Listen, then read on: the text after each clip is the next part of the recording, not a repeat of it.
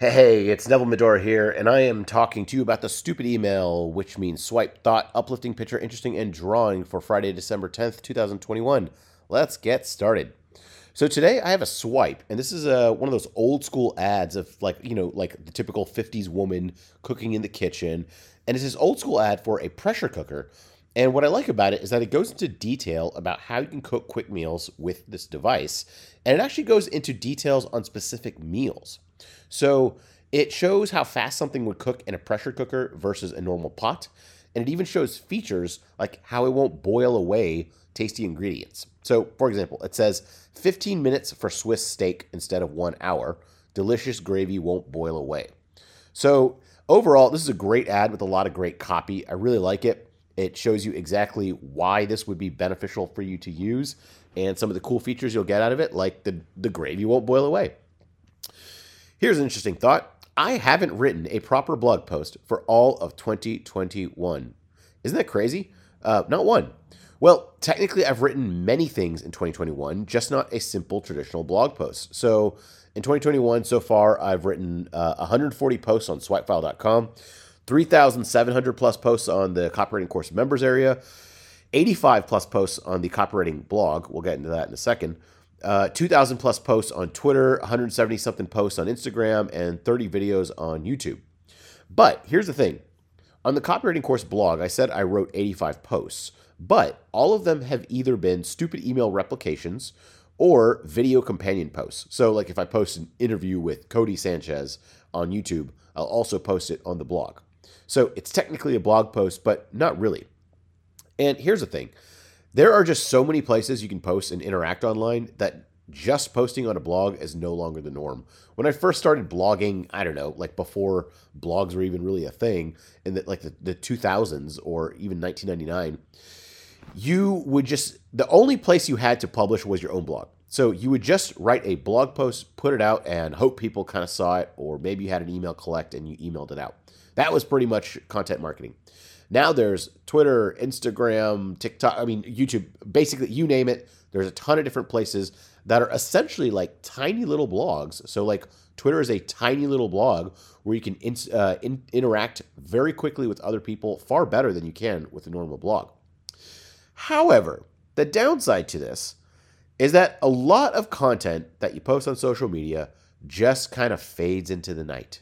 See, that's the weird thing. I mean, you can go back and scroll on people's Twitters and Instagrams for sure, and it stays there for a while. But remember a decade ago when everyone only posted on Facebook? Well, how often are you visiting people's old Facebook timeline posts, right?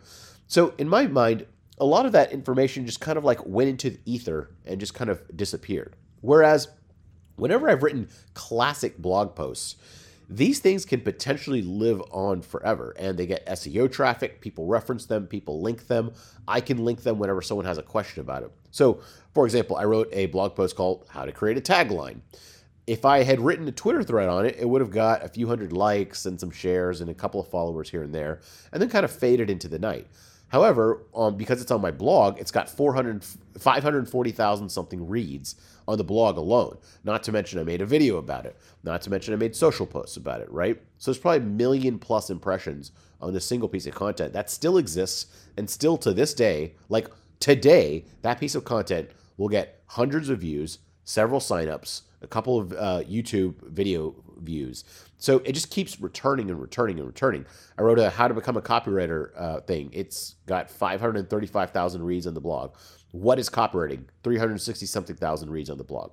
So it's definitely harder to create a blog post rather than a series of tweets or a quick Instagram post. But if done correctly, those pieces can live on year after year after year. So I was thinking in 2022, I would like to create more of these evergreen pieces. Now, it is harder and it is more work, but like many things in life, the short-term pain is probably outweighed by the long-term gain. And so I want to create a system of which blog posts to write and just start making more blog posts, get back to my roots of that stuff. I played around a lot on social media this year. I think with the pandemic and all that kind of stuff, social media kind of really took off for a little while, but I would like to get back to writing proper blog posts I can share year after year after year. Here is something uplifting. I've been spending all of December to contemplate where to aim for 2022. And maybe you could do this too. I normally try to take a day and figure this out, but I was like, I'm going to spend the whole month just figuring this out. So I've been asking questions such as, what do I want to do more of? Like, what did I like doing? Or here's an easy one. What do I want to do less of? It's easy to identify what you don't like and just eliminate those actions if you can. Here's another question. How will these actions play out in 5 years? Are these actions going to get me where I want to in 5 years? What do I want in 5 years? What has worked well this year? What has not worked well this year? Some of these questions are harder than they appear. For example, when I was thinking about what has worked well and what has not worked well this year, I came to this example. I do these interviews. So, for example, like I mentioned before, let's say I just did my last interview with Cody Sanchez.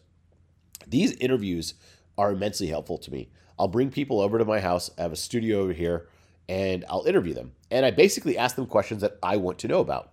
And I get a ton personally out of these interview questions because I'm literally asking questions I want to know about.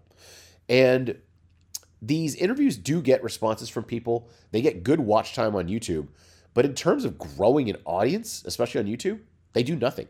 It's actually quite shocking. I go through every single interview, and they all get between 0 and 0 subscribers. They don't bring in anything. It's just very strange. However, if I post a quick video of me teaching something, YouTube style, like, hey, YouTube, here's how you da-da-da-da, it tends to grow the subscribers relatively quickly. So it's weird things like this where I want to reflect on for the rest of the year if I could decide, so I can decide where to aim.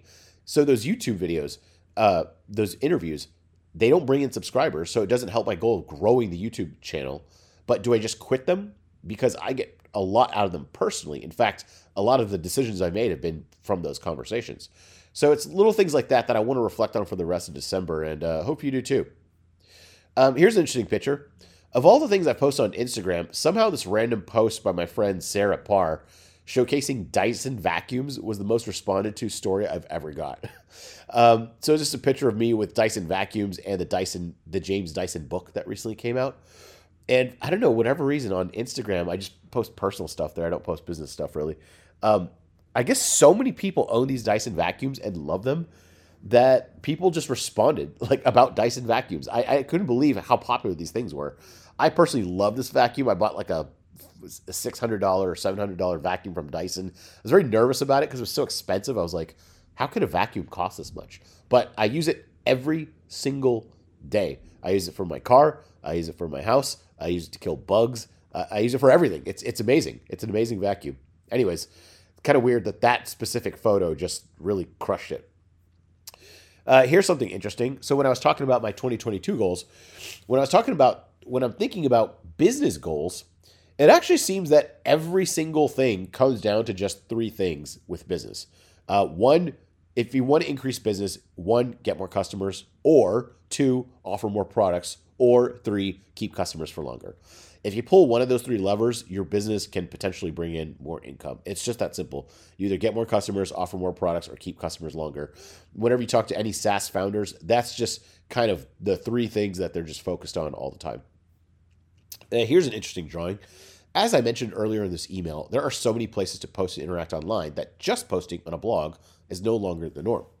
So it's interesting to think that with each new form of method of communication we've invented as humans, whole new industries and businesses and jobs are created. So in the 1900s, really the only way to communicate long distances was you had like physical phone lines. So there was literally like a line, like a copper wire connected from your ear to the other person's ear, no matter how far it was. That was pretty much the only way, and that created the whole phone industry and all sorts of surrounding industries around it. In the 1950s, television was popularized, and you had these live broadcasts that could go out to potentially millions of people.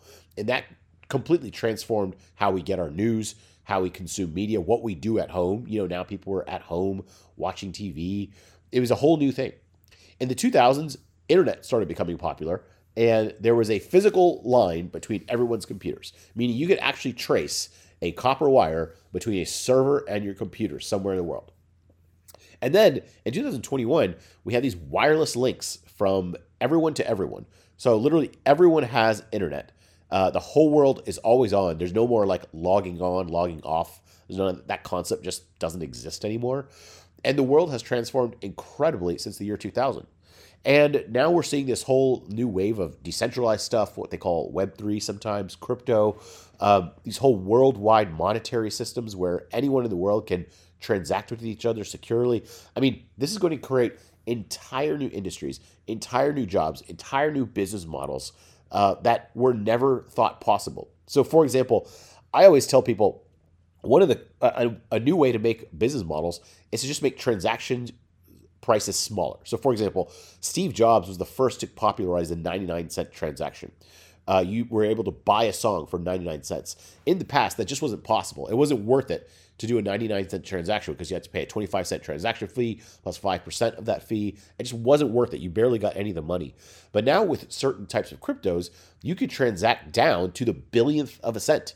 So if I want to send someone, 8 cents, I could totally do that with no problem nowadays. In fact, if I want to send someone a billionth of a cent, I can send them that for even less in fees.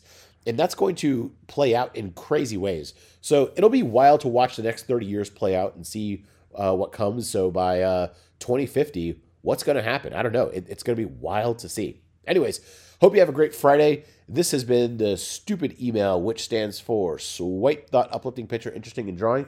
I hope you've enjoyed. My name is Neville Medora. I will talk to you later.